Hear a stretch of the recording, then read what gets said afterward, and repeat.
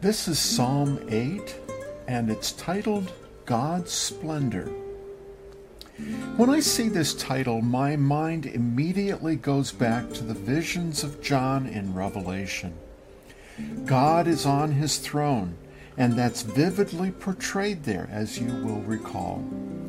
Yet the Old Testament reveals his splendor in sometimes similar ways, and at other times in very different ways.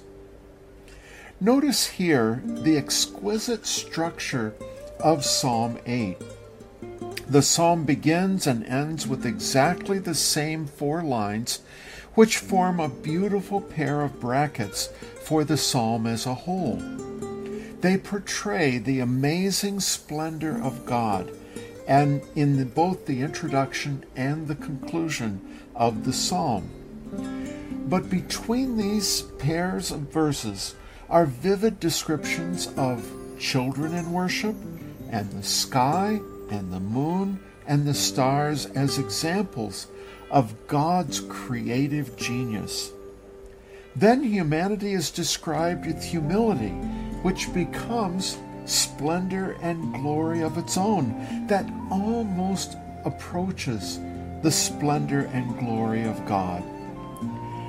What a magnificent psalm. I hope you enjoyed as much as I do. Yahweh, you are my all-powerful God. From the heavens I see your glory streaming down, and the earth is filled with your majesty. And I am not the only observer. People throughout the world observe your splendor, even if they do not recognize that it is your splendor. Where is your stronghold? A castle or a tower, perhaps? No, you tell us it is in the songs of children. You still confound the strong by weakness. Strength comes from the chorus of infants, and their praises shut the mouth of Satan. Their worship is childlike, but it silences the craziness of those who oppose you.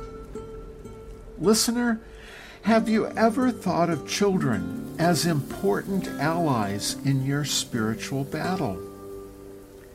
But now look at the sky in all of its splendor. Even when it is overcast, there is beauty in the sky. But then there is the incredible beauty of sunrises and sunsets. Thank the Lord and give praise to the Lord. He is the creative genius behind the glories of the heavens. And that's both in the sky and also in deep space. Lord God Almighty, you are truly amazing. Lord, when I look up and see the moon and the stars in the night sky, they are like gems mounted in their settings. But behind all these sky lights is the artist who created all of these things. You, my Lord. I am overwhelmed.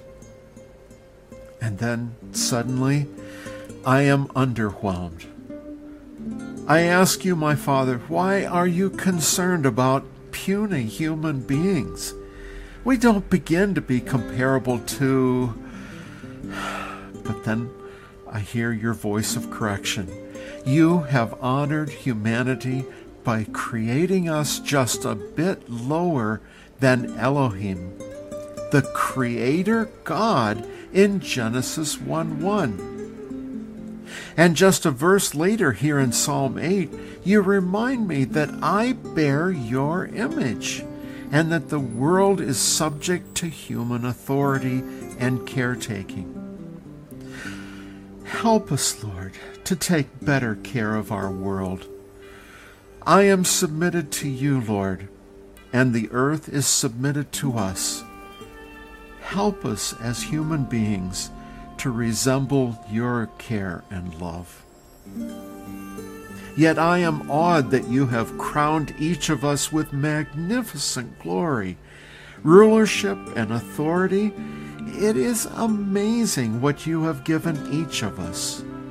All of your creation, every living thing, as well as sky and earth and sea, even wild beasts and everything in the paths of the sea, fish and other sea creatures, they are all in submission to us, as we must be in submission to you, our Lord. Translator Brian Simmons reminds us that the paths of the sea are the ways of deliverance in Isaiah 11, verses 15 and 16.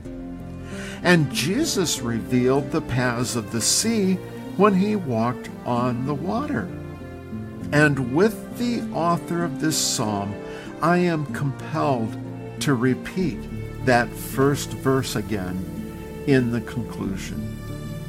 Sovereign God, Yahweh, Lord God, I see your glory that streams from the heavens above. The whole earth is filled with your majesty, even the majesty of your name. And I see them, people everywhere, who see your splendor, your people, those who are in submission to you, and those who have yet to submit to you. When they come to you, they too will see your splendor, not just now, but for all eternity. You have given us a taste of your splendor in our children, in the skies, and in each and every human being, and every other animal and creature. And someday, we will even see the splendor of mosquitoes. This is Brother Don.